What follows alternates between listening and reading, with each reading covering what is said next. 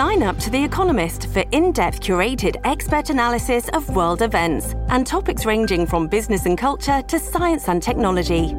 You'll get the weekly digital edition, online-only articles, curated newsletters on politics, the markets, science, culture and China, and full access to The Economist Podcast Plus.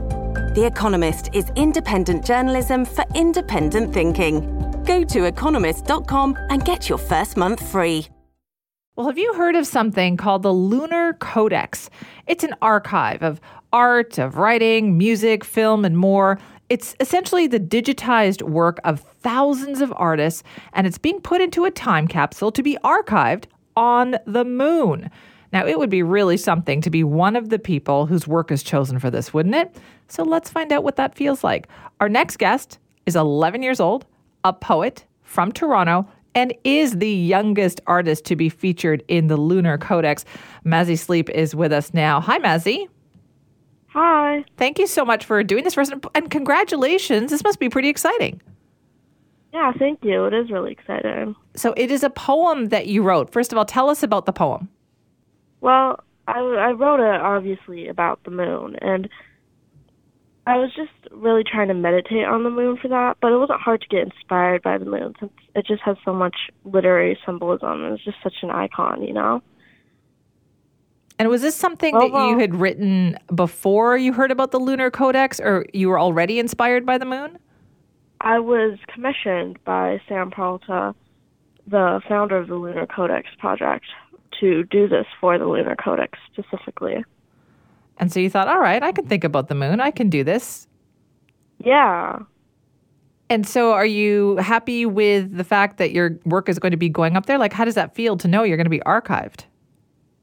Oh, it's so exciting. It really is like every artist's dream to have something like this happen. Just like the moon in general is just something that writers and people in general have swooned over for so long.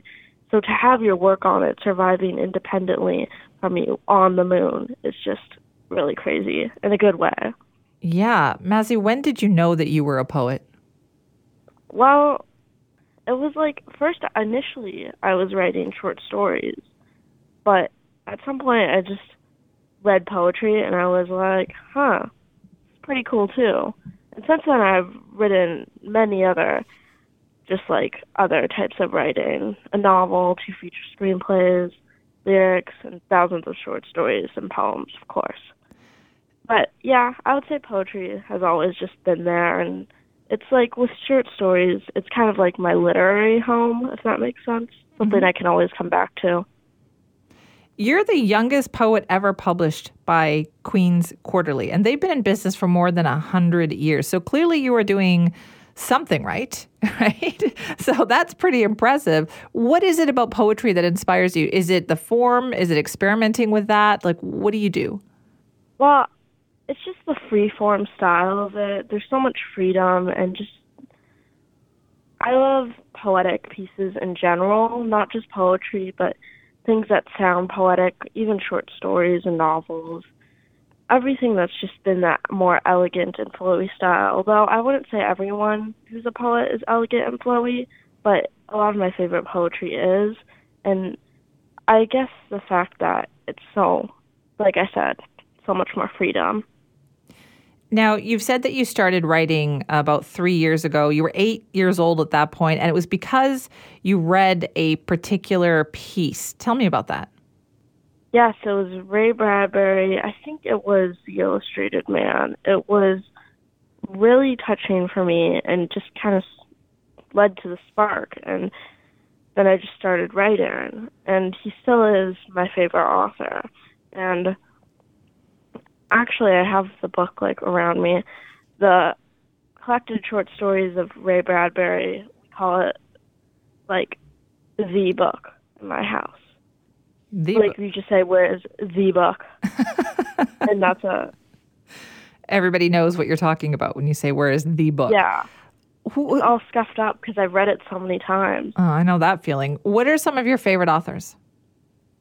Well, obviously Ray Bradbury, and then there's also Haruki Murakami. He's a surrealist author.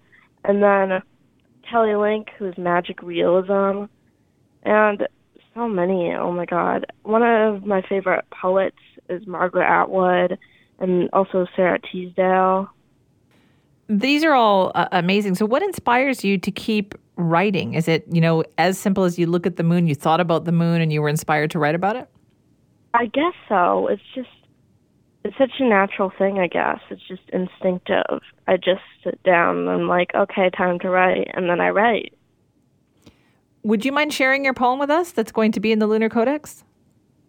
Yes, Ringed Winged. Do you want me to read it? Yeah, read it I would love to hear it. Please read it. All right.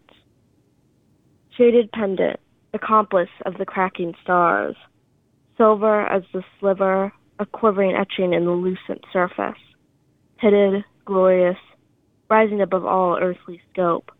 We have traveled, zipline of space, conquered perhaps, observed, documented, but not lived like we live this earth, and just a spectacle, a speck in a deep infinity. Shaded pendant, accomplice of the cracking stars. Mazzy, I am in awe. That is beautiful. Thank you. Are you inspired to write more about the moon? I'm always inspired to write the moon, I'll tell you. Really? It is, yeah. It's just such a beautiful thing, and just looking at it is inspiring. Just images of it, I'm like, oh yeah. Well, your work is going to be up there. You can then look up at the moon and know that that's where your work is archived. Listen, Mazzy, congratulations, and thank you so much for sharing that with us. Yeah, thank you.